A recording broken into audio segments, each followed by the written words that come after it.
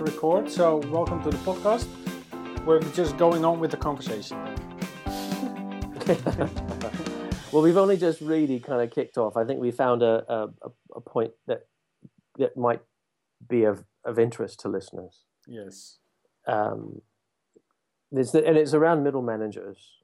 With reference, you might want to take a look at Rockier's second latest post, Middle Management and the Digital Transformation, because that's what we're kind of in conversation about.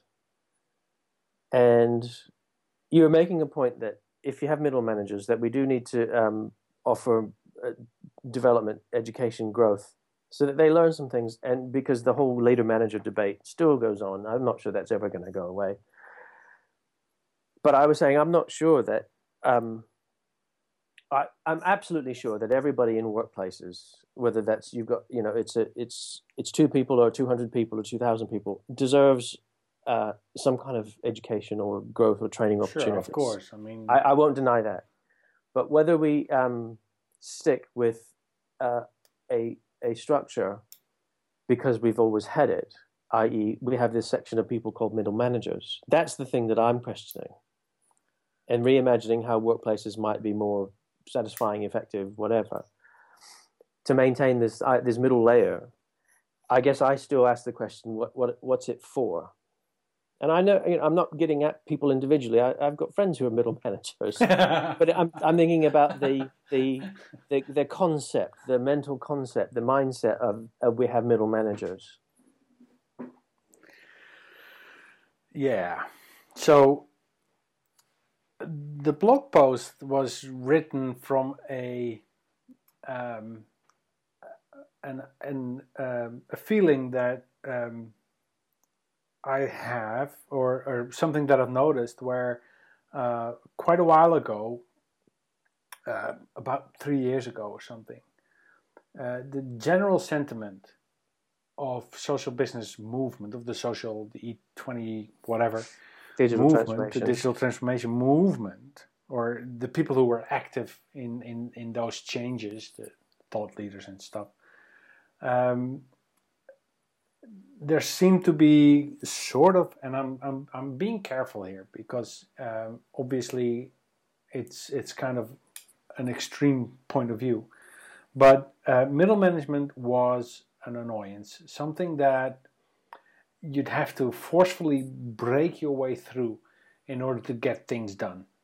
Whether you want to go from bottom to the top or top down, you'd always hit that layer, and it would always be something you'd have to fight against.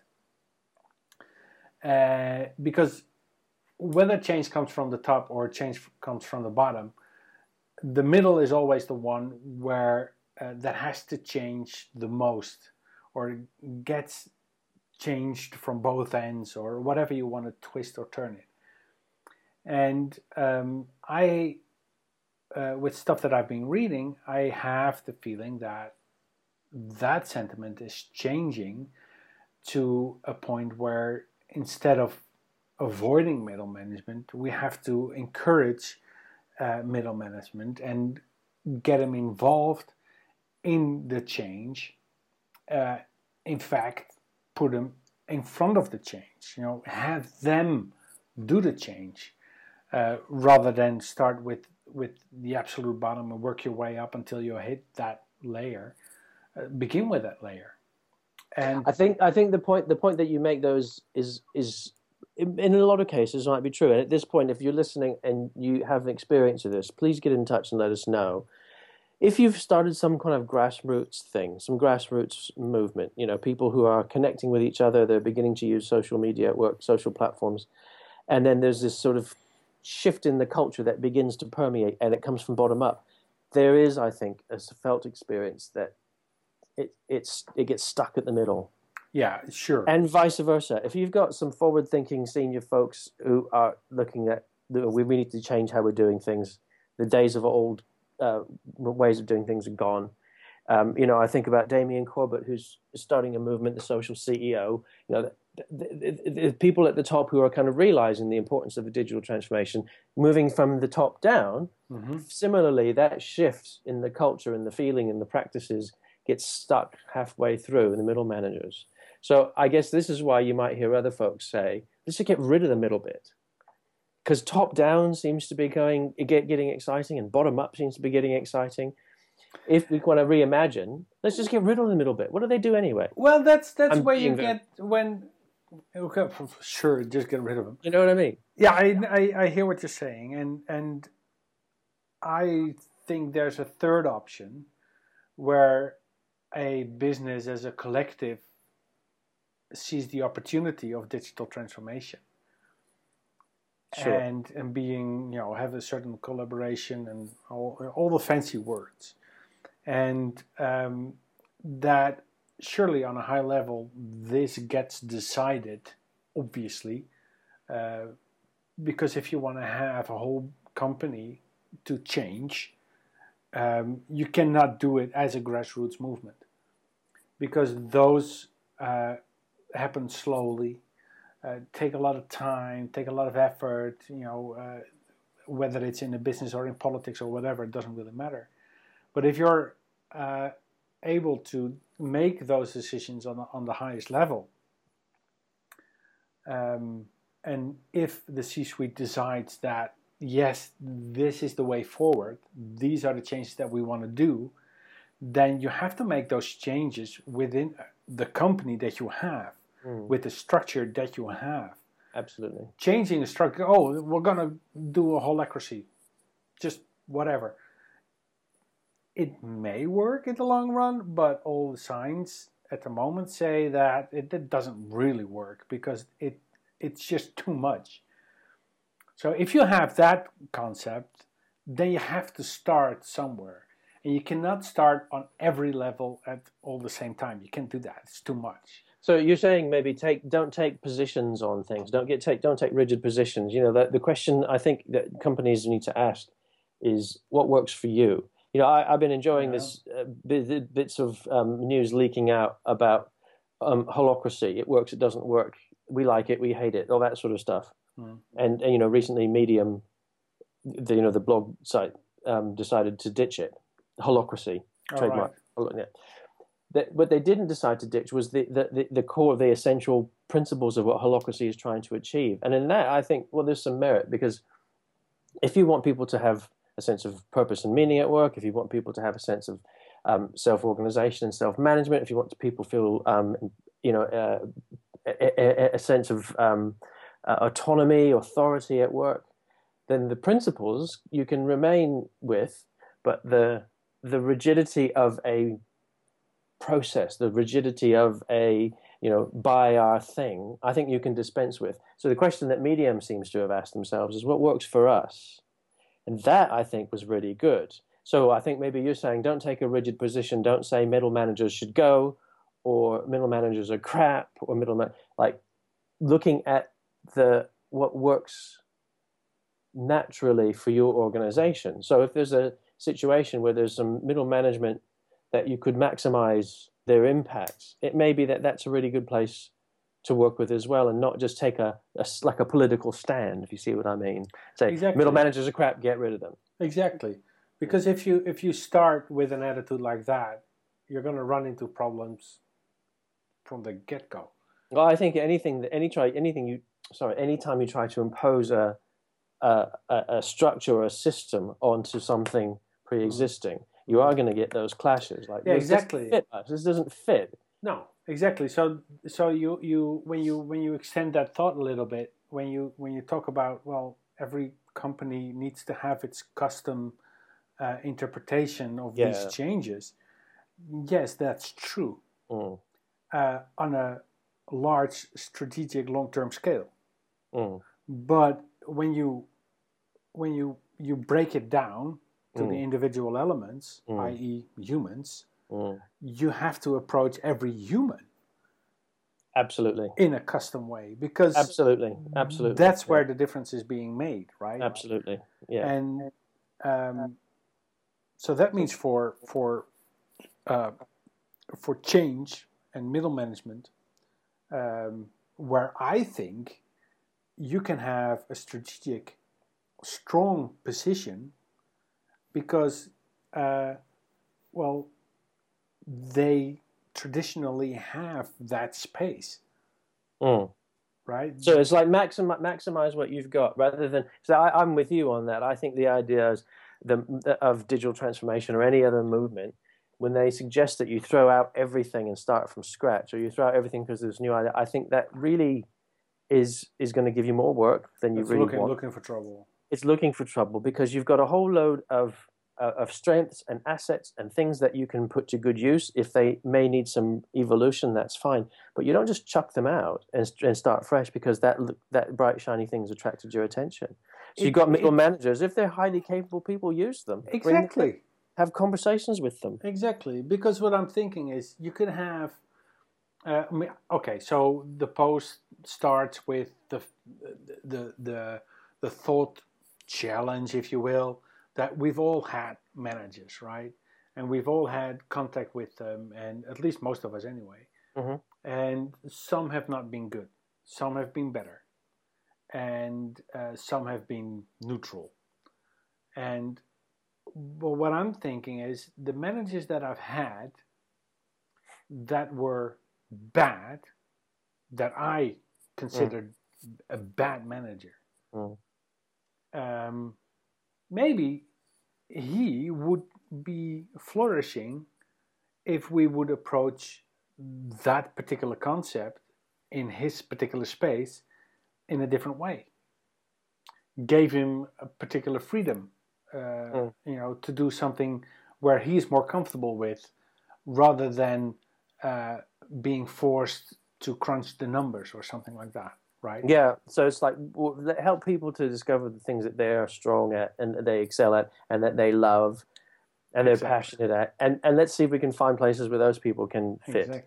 Exactly. And if it turns out that there's nothing there, that they're inherently uncomfortable in that position, well, then you have to have a serious conversation about what is your future going to be within the company. How do you see yourself within the company? What's your future? And on the other side, how open is and flexible is the business to say, look, if this is the sort of thing that you're trying to do here, let's see if we can find a place where you can do that, where you can express that. I mean, I had a place where, it was like, what things are interesting you? What things would you like to learn about?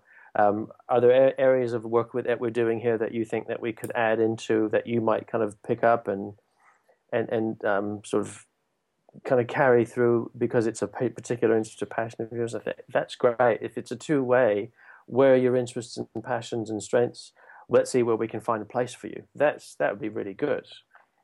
Yeah. We have to assume that, and that's a wrong assumption, but we have to assume that most people who are on that level, they are there for a reason, right? Maybe they're not all competent enough to actually do the job, and then they would need some proper training, or you scale it down a little bit, or something. But they are there for a specific reason, right? They are chosen at some point to take up that role, whether or not it was, I don't know how it goes in England, but well, I'll challenge you on that, because in your article you put sometimes they're promoted simply because the vacancy needs to be filled. True. And they're the next one up, and that is true in so many cases. That there's an expression that I learned in New Zealand, which you're promoted to the extent of your incompetence, the limits of your incompetence. Yeah, and I have seen that in so many cases. They need a role filled, rather than think, does this role need filling? They just fill it, and it may not be someone who's adept at kind of carrying it out. So I also make the point of my friend's work where there's a position kind of created, which is kind of redundant, but it creates a nice buffer between the team and management, right? Middle management. So you're a team leader. I'm the department manager. So you would normally convey directly with me, and you talk with the team, which is already one layer, right? So we create another layer between the team leaders and the department manager. So you have like a sub-department manager or a super team leader, whatever you want to call it. So there's another layer being created between that. And it's great because the staff has to go through 2 layers in order to get to the department manager, which never is going to happen, right? So it's nice and cozy, nice and quiet. It's fine. I don't have to deal with all the plebs and just... So it's about making the department manager's life easy. Exactly. If you have the power to do that, and if you're, and pardon my French, but if you're a great enough asshole, then yeah. And if you have the power to do that, then why not? So instead of spending your budget on extra personnel and to actually deal with the problems on the work floor, you spend the money on an extra layer between you and them. So you create a bigger buffer.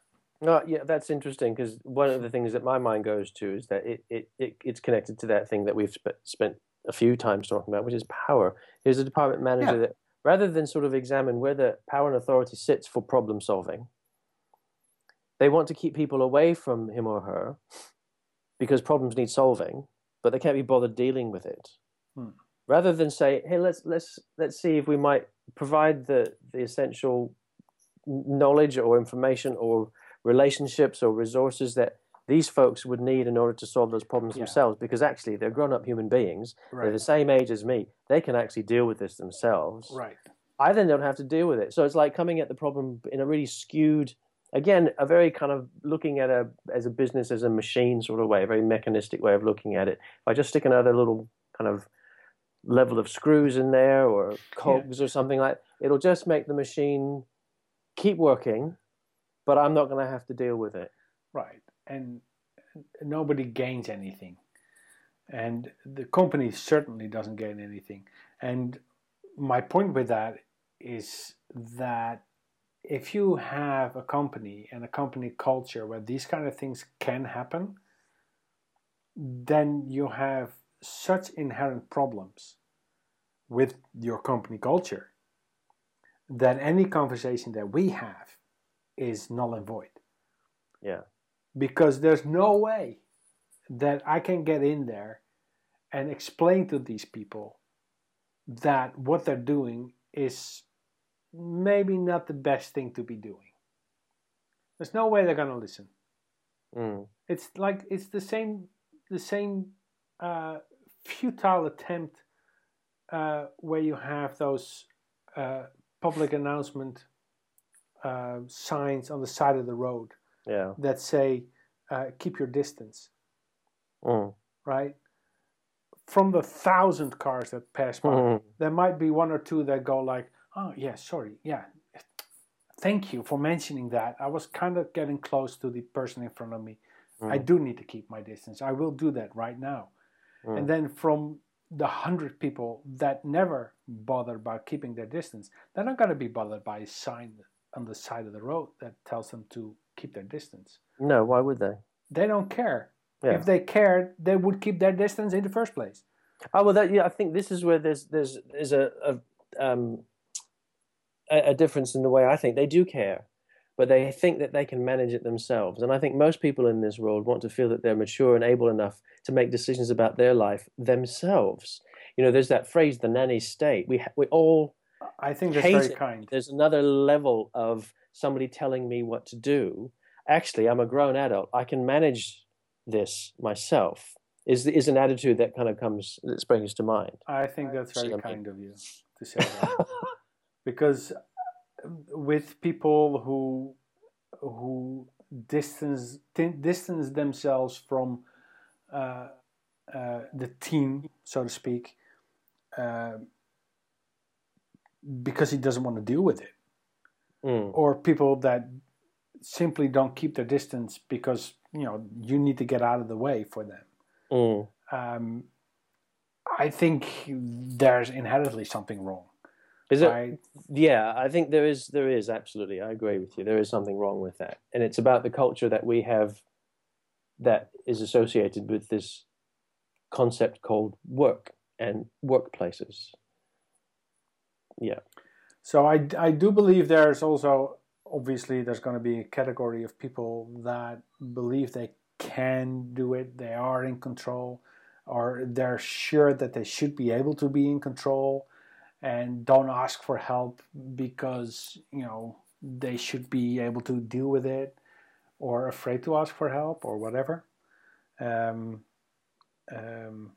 these need help, these people, right? So I think there's a great deal amount of people that are on the fringe of being able to do the job, but not getting the job done, right? So it's kind of a This is an educational issue. It's not exactly. It's not a personality issue. It's not a power and control issue. It's an educational issue. Well, in some cases where people are just afraid to ask for help because they're going to be bullied. I'm just saying. Yeah. Absolutely. That's what I was meaning by there's something wrong with this sort of whole concept of this thing that we call work and workplace. Yeah. Because these are the things that happen in workplaces. Well, there's the thing there. You are in the position. You have been granted that position, and now you're supposed to be able to do it, and you're supposed to know everything, and you're supposed to be able to handle it no matter what, because you are in the position. And that's not always so. In fact, it hardly ever is. I mean, you have to grow, you have to learn, and you cannot, not everybody anyway, can just jump into whatever job and just do it. I mean, it takes time. Yeah, absolutely.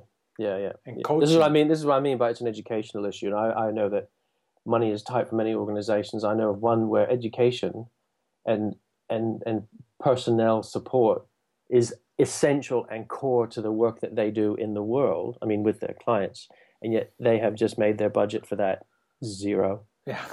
Now, if you're not going to provide educational support and personnel support and people support for the people who are doing the work, how on earth can you expect them to do the work with the clients well and effectively? No. It's just basically saying we don't value education, good relationship building, and communication, improving communication. So, but off you go and do that work with clients, please. Yeah. I mean, you've been given the promotion, so you know how to do it because you're in you've been given the promotion, so you're promoted, so you're in that position, so you know it. And you go like, no, it might be kind of the other way around, but it happens. And if you happen to be middle management, then, and if you're in an intolerant workplace, then you run the risk of getting shafted from both ends. Yeah, and if you are somebody, I mean, some of the middle managers that I know on a personal level who are, we've said this before, this isn't about blaming at all, who are actually really nice people and want to do a really good thing in their lives. Why not? They have existential crises when they get to this level of their work, because previously they felt they were doing something. There was a doing, there was a creation, there was a producing, there was a being with clients. There was all that kind of doing stuff that felt purposeful. And then they have these existential crises when they get to this middle level because what is it that I actually do? They're not sure what they actually do, and they're not sure that what they have been told to do by their job description or whatever is facilitating other people to do it well and happily as well. So I think it's a question that many people are asking, like middle management. You get the difference between leader versus manager again, right? Yeah. Where you manage the assets below you, right? And you manage the results that your assets produce. You get very analytical. You get very clinical with those kind of things. We come back to the logical song again, and but that's where you end up as that person, right? I mean, they are going to come down to you and say, "Look, I'm looking at these statistics, and they're different from the first quarter. So what's up with that?"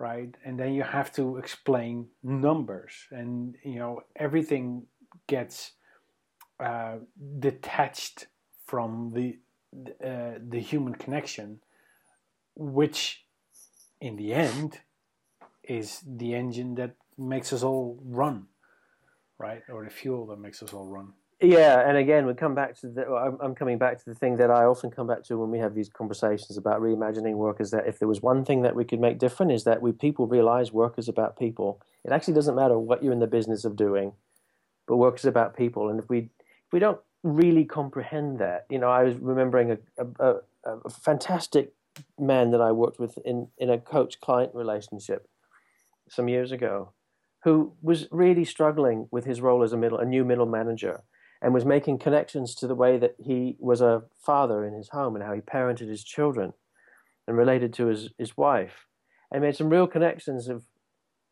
I think the most significant ones, it seemed to me, when he'd have these sort of silent moments and going, I really can't treat my son like that, really, can I? He was really seeing that his upbringing, which led him to think that people were things to be controlled or managed, because that's the way he was parented. They're not. They're people that you need to have relationships with. And he made that link. Primarily, the joyful thing was seeing his face when he was talking about his family. And then he'd go, oh, I see, my staff, they're not mine. They're not my staff. They're not my, he would have these amazing sort of insights in the middle of our sessions. And I think that was it, that he kind of made this huge shift in his thinking of work as a thing to be managed to work is about people. They are, from my mind, two entirely different and mutually exclusive concepts. I agree. Mainly because I think you can only approach the whole thing in so many ways, right? I mean, you cannot, either you approach it from a certain direction or you approach it from a different direction, but you cannot, well, maybe you can, I don't know. Are they combinable? Or can you say, well, it is about people, and it's not about managing assets. And I'm sure on some level, of course, as a manager, you need to be aware of how many people you have, how many butts and how many seats do you have, how many licenses do you need for your software, for instance. That's true. But that's how much money I do have a budget. I do have to worry about those kind of things. Sure, but that's different from being manageable and controllable. Okay. That's where there's some conversations that I think are interesting that are being slowly unteased about this whole area of measurement. KPIs and work performance reviews and measure. What do we measure? Culture measurements. Because measurement has historically, I think, if you think about when did we learn to measure, what things did we start to use as measurements, comes out of science, comes out of a mechanistic worldview, comes out of machines, comes out of the use of something which is cause and effect. If you do this, then this will happen. Let's measure it. Scientific method is observing and measuring. If you do that with people, you can't use the same measures. No. And you can't go into it by expecting that you can either. So if work is about people, just throw out the idea that work is going to be manageable and controllable, because it's just not. No.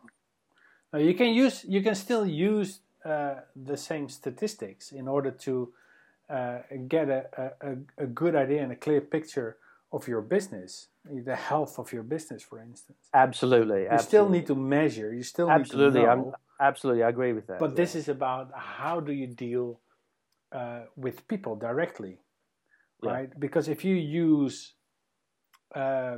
approach a member of your team as an asset or as a statistic, you might as well just call them or give them a number and go like, hey, you number 231. Yeah. I need 21% more output from you. Yeah. Because that's what our corporations would like, right? That's how they would like to break down the company all the way down. It would make life easier. Lady, yeah, it would make life easier. Or the cleaning person, sorry. And it doesn't work that way.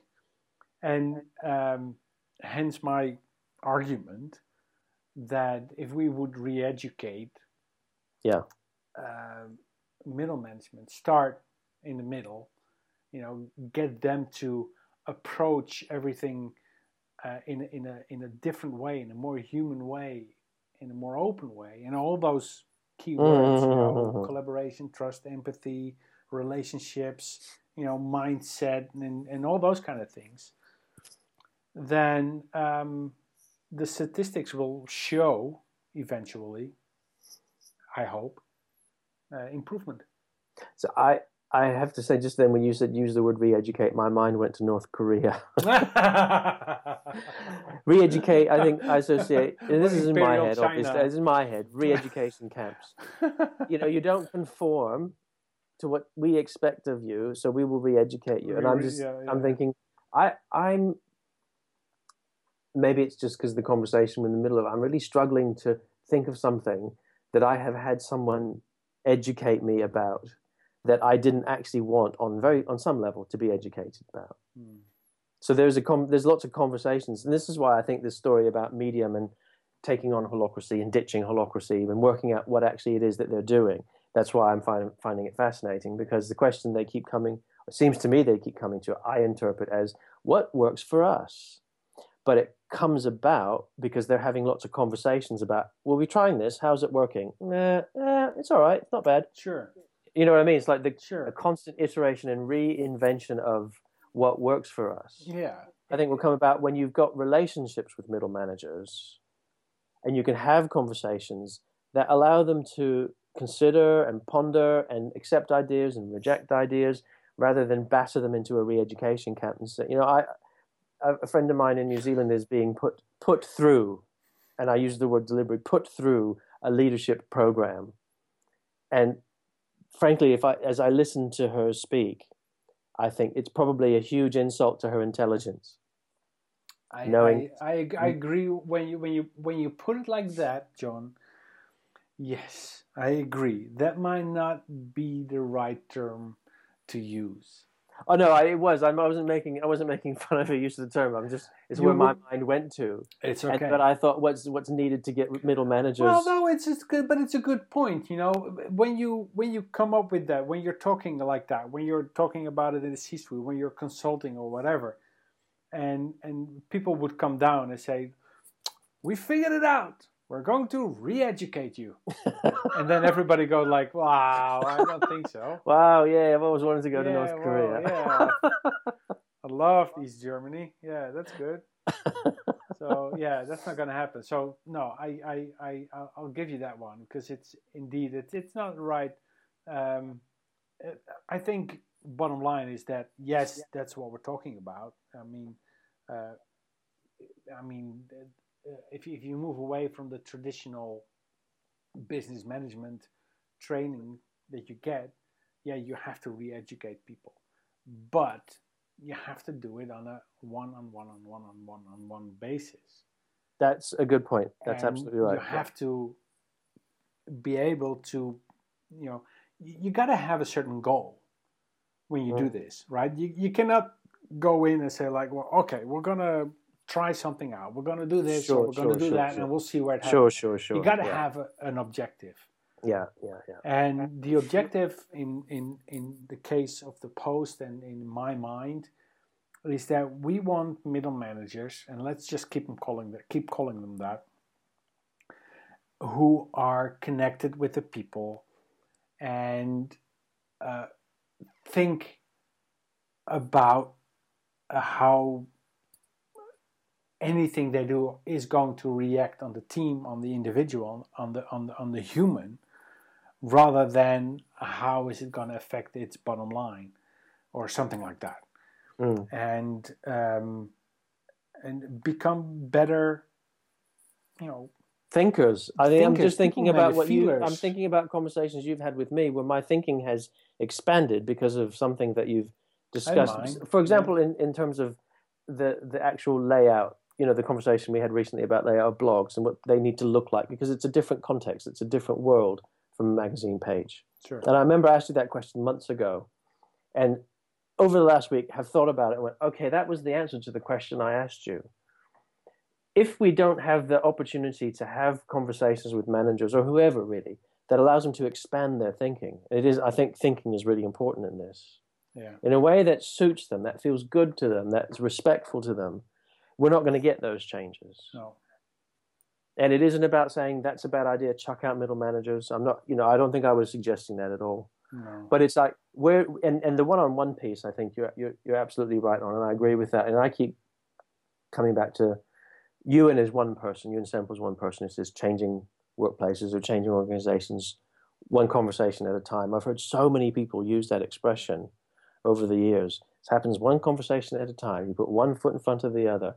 And it's really about finding those ones who are just at the door of readiness. I'm ready to have these conversations. I'm frustrated enough in my situation. I'm at the end of my incompetence and I don't know what to do. And I see examples of how it can be, and I hear the success stories. Yeah. Which I read on our traditional intranet. Yeah. But they're there. Yeah. And so it's all about starting somewhere, right? Taking that first step. Yeah.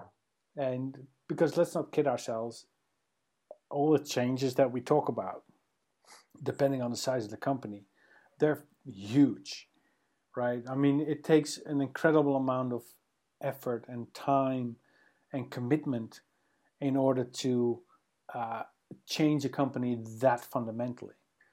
And Zappos and Medium, what they're trying to do with Holacracy and going back from that, but retaining some or this or the philosophy there and those kind of things, that's extremely brave. I mean, I have a great deal of respect for that, because at least they're trying something, right? And time will tell whether it'll work or not, and in some cases it will, especially when you're like Medium, you're adapting to the concept, when you're saying, oh, Marco, like what you say, you keep thinking, you keep reiterating the plan, right? You don't get sucked into that. Our governments are very good at that. For instance, Joint Strike Fighter. It's a classic example of, well, we're in it this far, so we have to go on. Yeah, but it's already cost billions. Yeah, I know, but we already spent the billions. So if we don't continue with it, we're going to lose them. Yeah, but if you continue with them, you're going to lose even more. Yeah, I know, but if you you see, that's again, that's like the old thinking. If we're gonna lose it if we keep going. It's like, well, no. If you had to spend this many billions in order to learn this lesson, it's money well spent. Stop spending it. Exactly. Move on. There again, the shift is around learning, rather than we just have to do this because we've started it. If we were more interested in learning and consciousness and better relationships, the world would be in a much better place. Well, I think that's an excellent way of concluding. So if you're listening and you're even slightly remotely interested in digital transformation, and you've heard the words, and you want to have a little bit of expanding mind, get in touch with Rohir about that. Yes. And if you're a manager who's been given the role of sort of managing as if it could be done people, and you'd like to develop a bit more consciousness about how you do something at better service to your folks, get in touch with me. This is the stuff that we're passionate about, is learning and shifting and changing, but we do this one conversation at a time. And this was our 35th conversation. And thank you for listening. And if you liked it, share it with others so they can enjoy it too. And we'll catch you on the next one. Thank you for listening. Goodbye.